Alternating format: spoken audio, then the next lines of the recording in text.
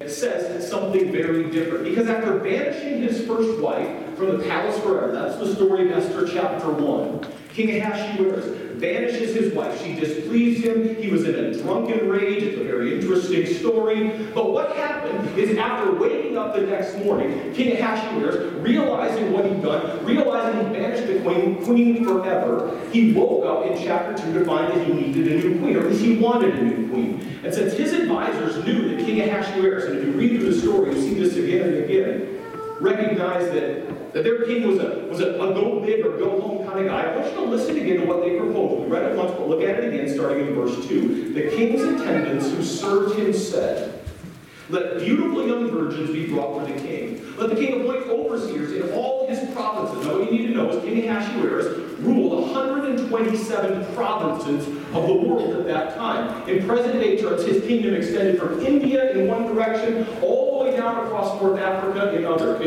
other. He was the most powerful man on the face of the earth at that particular point in time, about the year 500 BC.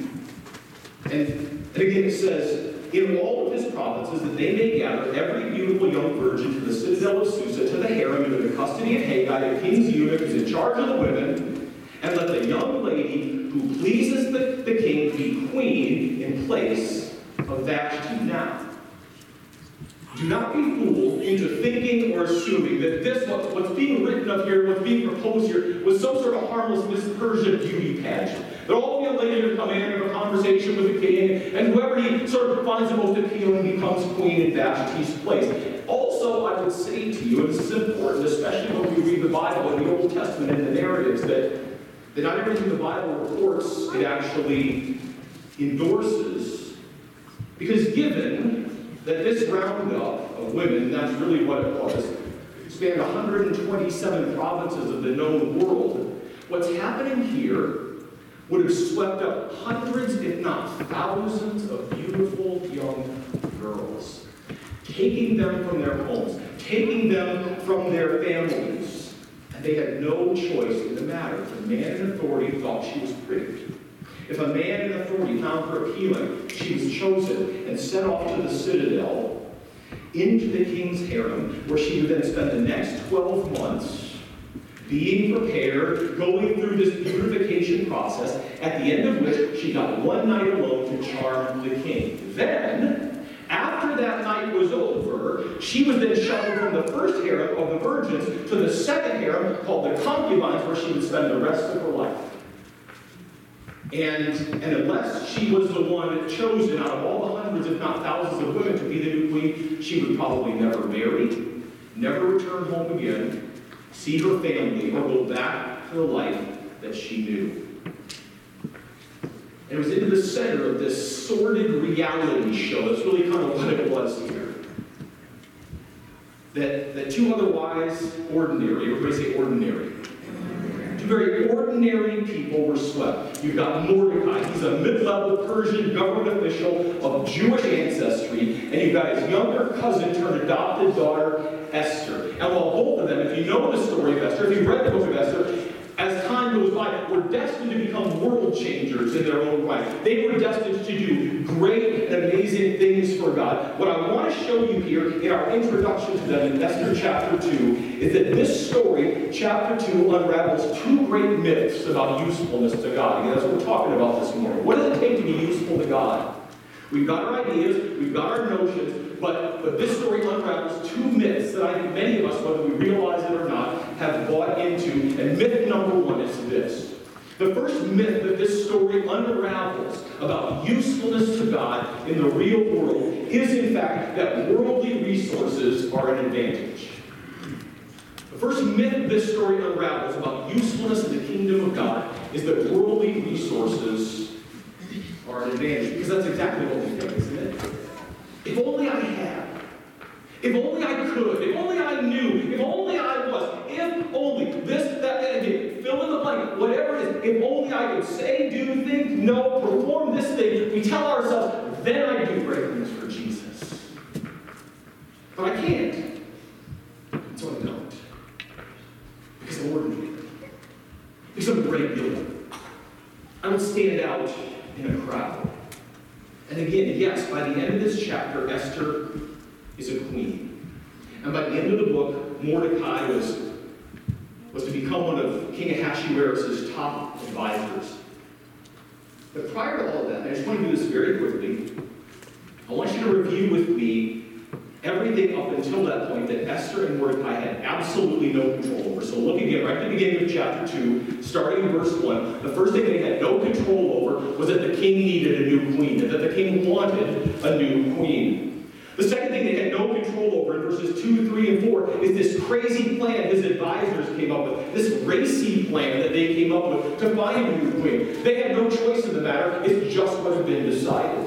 Verse 5, they have no control over their own racial identity as a minority. They were Jewish people in a Gentile land with Mordecai and Esther. Verse 6, they had no control over their social status as the son and daughter of exiles. They're a racial minority. They are national exiles. Verse 7, they had no control over the fact that when Esther was a baby, she lost both of her parents.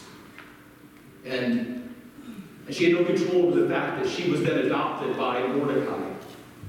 I suggest to you that it's even significant that she had no control over her great beauty. Now that's one of the if-onlys, right? If only I was attractive or handsome or beautiful. Not in this case. Because what did being beautiful make her? It made her a target. It put her sort of in the crosshairs of not being able to control her life. Verses 8 and 9. They had no control over the fact that Esther was transferred into the custody of this advisor named Haggai. She had no control over the fact that somehow she immediately found favor in his sight. Verse 12, she had no control over the fact that she was to spend the next year in this harem, being treated a certain way. There may have been things she enjoyed, but there was nothing that she had control over. Verse 14, she had no control over how the king would conduct himself toward her during that night. She had no control over the fact that when that night was over, she'd be placed in this second harem. Again, probably to spend the rest of her life. Verses 16 and 17, she had no choice, no control over the fact that in the end, she was the one chosen to be the new queen. Maybe that excited her, maybe it terrified her. In other words, as one author puts it, quote, when Esther was chosen, listen to these words. When Esther was chosen for the king's harem, she had no assurance of the future, no premonition of her forthcoming role or risks. She was taken regardless of her opinions, emotions, fears, or desires. There was no prophet to assure her. There was no voice to inspire her. She couldn't look heavenward and discern a design or peer into the distance and watch the cumulative effects of her circumstances. In other words, here's the point I'm trying to make. She, Esther, she had to do life in the real world, in real time, with real challenges, just like who? Just like us. Real life, real world, real time, real person. We know, if we've read the end of the story, sometimes we forget Esther didn't know where it was going. Mordecai didn't know where it was going. And I believe that recognizing that fact begins to unravel this Christian myth that worldly resources are an advantage, that if we want to make a difference, we need that something. And this story tells us that that's just not true. So myth number one that this story unravels is that worldly resources are an advantage in serving the Lord. The second myth is this. Myth number two that this story unravels about usefulness in the kingdom of God and Jesus Christ is that ordinary moments don't really matter. That life's ordinary moments don't really matter. You know, at the end of my sophomore year in Bible college, I attended Emmaus Bible College in Dubuque, graduated from there a long, long time ago. But at the end of my second year of Bible college, I was deeply conflicted, as only a college sophomore could be, about what to do with my summer. Just overwhelmed with sort of an angst of like, what am I going to do with my summer? Because I had two options in front of me how to spend my summer, and I just couldn't figure out which was the right one. Option number one was to go back to an old job I'd been doing for years. I did it through high school. I'd done it through college. To that point when I was home, it was coaching gymnastics. I was pretty good at the job. I made a lot of money at the job. And of course, I knew that if I wanted to go back to college in the fall, I got to have money in order to do that. So option number one, go back to what I know. Go back to the sure thing.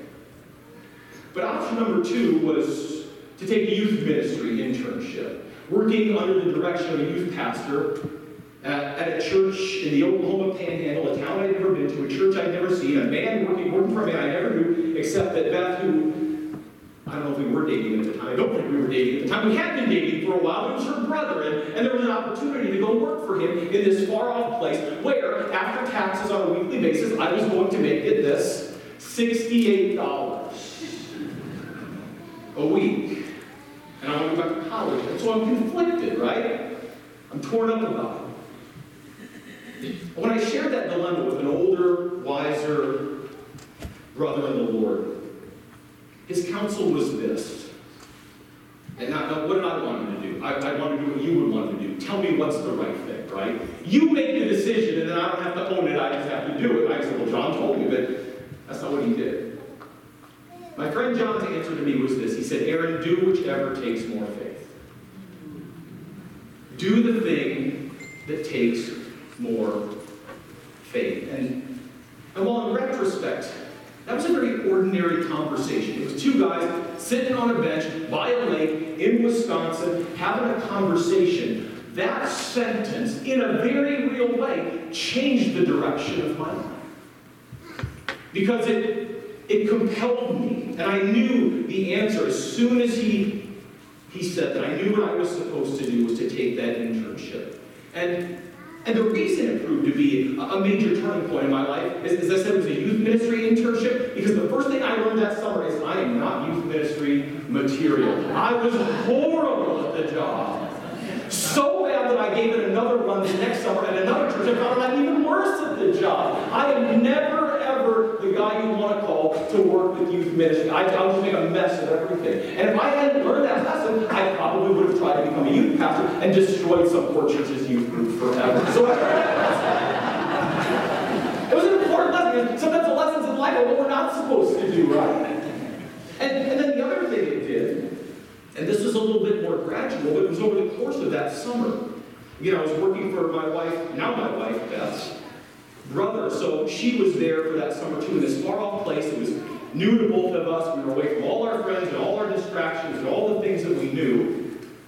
That's the summer where we began to sort it out, because we've been dating 2 years and broken up 3 times. Not the greatest dating pattern ever, but it was a good one for us, because over the course of that summer that we were able to get away, spend time with the Lord, and realize, you know, God is calling us to spend the rest of our lives together. So I remember the walk that we took where we figured that out and said, you know what, it's been hard, but God's up to something here. In other words, that was an occasion in my life where I learned, as another wise friend more recently told me, it's your moments that make a life. Ordinary moments make a life. We're always looking for the big thing. Guess what? God's always working the small stuff. God is in the details. And here too, Mordecai and Esther show us the way. They show us the same thing, because once again, I'm just going to survey the story really, really quickly. I want you to see with me all the ordinary moments that added up to something extraordinary, something of world-changing significance. These are ordinary things. Sometimes it was just Mordecai and Esther doing what had to be done. For instance, Mordecai's adoption of Esther. He didn't have to do that, but he did it. He took her in, he made a choice to take her into his home and raise her as his own daughter. Verse 10, he counseled Esther as she went into the harem to keep her Jewish identity a secret. Verse 11, it was on an ordinary basis. He would just go every day to the palace, to the citadel, to check on Esther's welfare. Verse 15, Esther made a choice. It says before she went into the king to heed Haggai's advice, she might have thought she knew better, but she just went to that eunuch, that leader, and did as he instructed. Verse 20 is her just ongoing attention to Mordecai's counsel as she tries to figure out what's happening to her.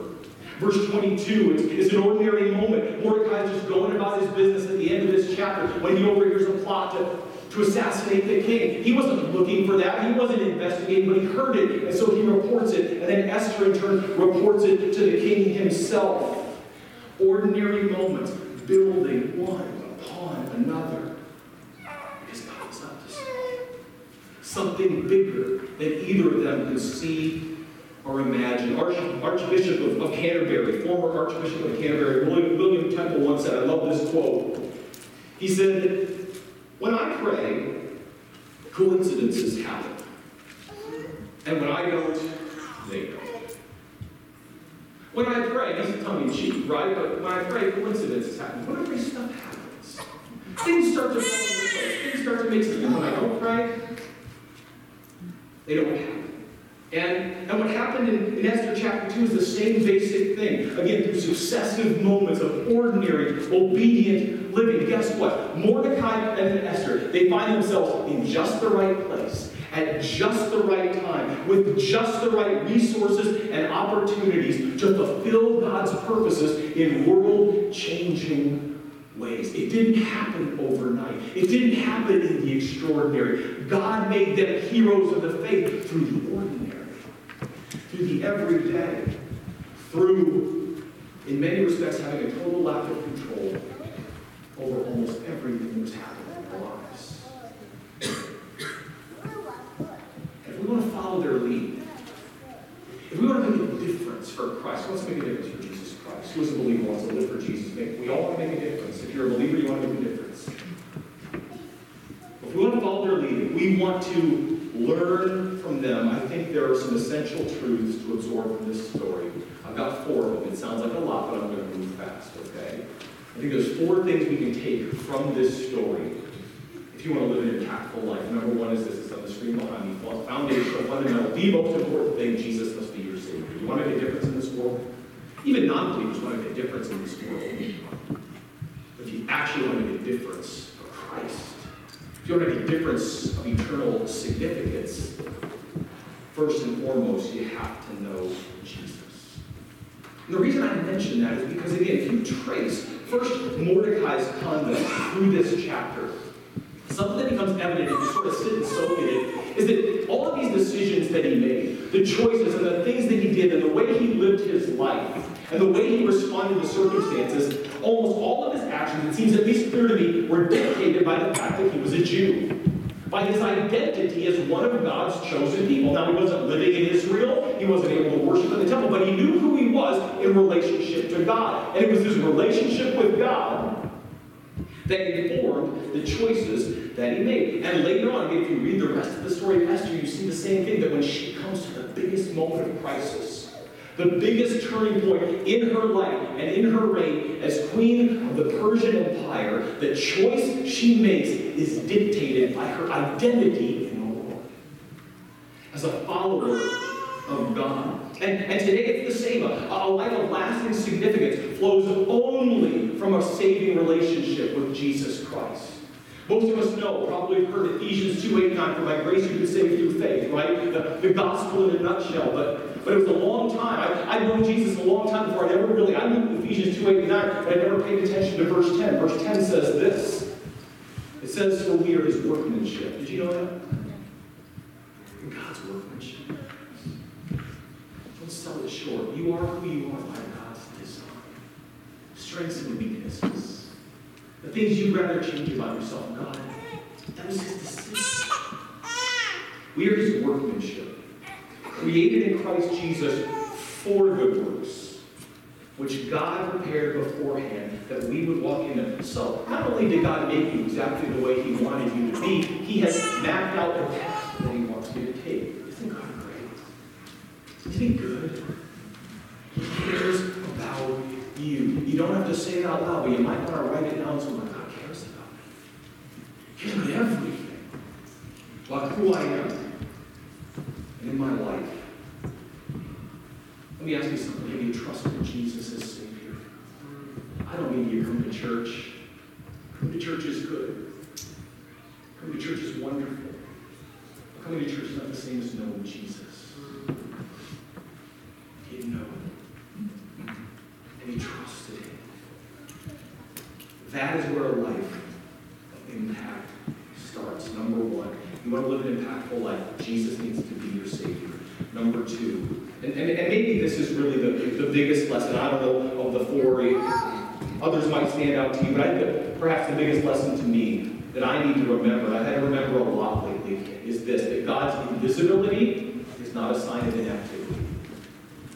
God's invisibility is not a sign of inactivity. You know, perhaps the most unique thing about the book of Esther, maybe some of you know this, but others of you don't, it's worth remembering even if you've heard it before. The book of Esther is unique in the Bible, in that it is the only book in the Bible where the name of God is never mentioned. God's never mentioned, the Lord's never mentioned. He's not even referred to sort of offhandedly or in an indirect kind of way. In a sense, you could say that the book of Esther, God's invisible entirely. But based on even just what we've seen so far, can you honestly look at this story and say God's not involved? God's not at work. God's not doing some stuff. He's invisible, but he is far from inactive. And that's what I said before. God is always working. God is always moving. God is always up to something. But he is under no obligation to show us his hand. He's under no obligation to sort of show us his cards. He will eventually. Things begin to become clear. But in the moment, he is under no obligation to tell me what he's doing, why he's doing it. Why is it so hard? Why is it so confusing? Why? Because without faith, it's what? It's impossible to please God. And when it comes to God, must believe in who he is and that he's a rewarder of those who seek him. I'm going to walk by faith. Because it's in faith that I learn to trust him more. And I learn how much he loves me. You want to live an impactful life. Jesus, number one, needs to be your Savior. Number two, understand God's invisibility is not a sign of inactivity. Number three, we should recognize that your limitations are not necessarily liabilities. Limitations are not necessarily liabilities.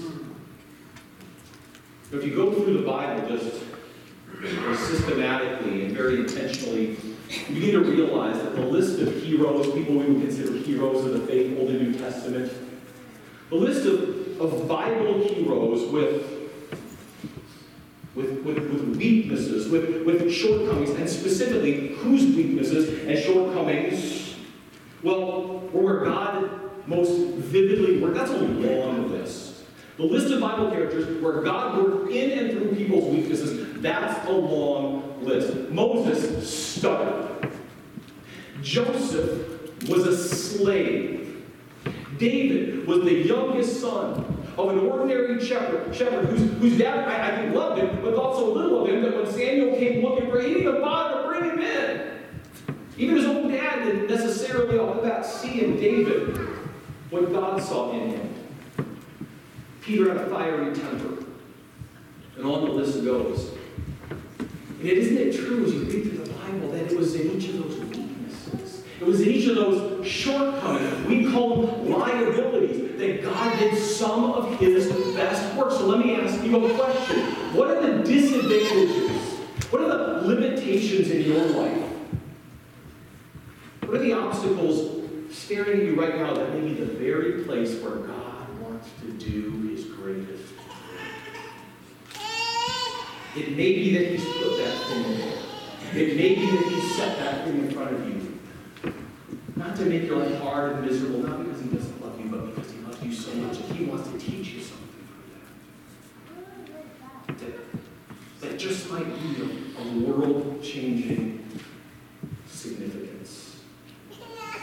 What disadvantages may be the place that God actually most wants to work for his glory? And then fourth and final, I'm going to finish with this. You want to make a difference for Jesus? You want to live an impactful life? Start with obedience to the ordinary. Start with obedience to God in the ordinary. After all, that's what I learned this a while back. It's a proven fact. You can't serve God where you're not. You can only serve him where you are. You can only serve him where you are. That's where we get to the, if only I was, if only I could, if only. God doesn't work in our if onlys. He works in our here and now. He works in our right ears. And And that's precisely what Mordecai and Esther did here. Do you think they wanted to be exiles? Do you think they wanted to be under the thumb of a tyrant like King Ahasuerus? But that's what God did here. Now, you don't need me to tell you, that doesn't mean life's going to be easy. And their stories make that plain. But it is through faithful obedience to God in the ordinary that we advance God's kingdom. And in our own lives, we begin moving toward maturity in Jesus Christ. Start with obedience in the ordinary. And with that, here's the bottom line of our look at Esther chapter 2 this morning. Here's all I'm really trying to say. Esther and Mordecai, on one hand, they were bound by things they could not control. Most of what was happening in their life they could not control. But at the same time, they were determined. They were bound and determined to do whatever they could in the moment, in the ordinary, that they knew what was right, through which, now here's your homework, go home and read the rest of the book of Esther. Go reread the book of Esther, because what you realize it was in these ordinary and uncontrollable, from their perspective, moments that God was positioning Mordecai and Esther to deal with a crisis of worldwide significance that hadn't even arisen yet. He was just getting them where he wanted them, as he wanted them, in the heart condition that he wanted them. And the crisis hadn't even begun. That's why the big idea, I always end with the big idea. That's how you know I'm done. The big idea. The big idea of the message this morning is this. Just do what honors God in the moment. And then do it again in the next one. We make life so complicated. And it is. It's hard. I can tell you, 2022, I thought might be different. It's just everything that was hard last year has accelerated in our lives right now, and in our church. It's hard. And I don't know what's coming next, and neither do you, but I don't obey God in the moment. You can honor God in the moment, and then you can do it again in the next one. And somehow, some way, in ways you don't expect, He's going to do something. And He's going to honor us. Jesus will be glorified and will be blessed. Father, thank you for your word. Father, I thank you for the way that your word in a story like Esther is one of hundreds of places deals with us, presents us with life in the real world as it really is. And Father, that we have heroes of the faith who've gone before, men and women, old and young, Father, whose lives, your word says, they were written for our instruction so that we might know what to do now. And Father, the lesson, the chief lesson for us this morning in the story of Esther is just to trust you and obey you. Father, sometimes the thing that is easiest and simplest, I know in my life I make so very hard. Father, would you forgive us for all the what ifs, the dreaming and the wishing, the hoping that things were different. And not that they shouldn't be, Father. Help us to be present. Or what I think our church, this community, our world needs are believers who are attentive in the moment. Father, the people right in front of us, the broken hearts and lives all around us. Father, we look forward to someday, we look forward to that day when we're with you face to face and all this stuff is a memory. But because you haven't come yet, that means there's work for us to do. Help us to once again just to re-embrace your call gladly, willingly, joyfully, even in the ordinary. Father, take the things of truth that we've examined here this morning and seal into our hearts and into our hands and feet. And Lord, let everything else just slip away and be forgotten. So we really will go home looking to Jesus alone. In whose name we pray.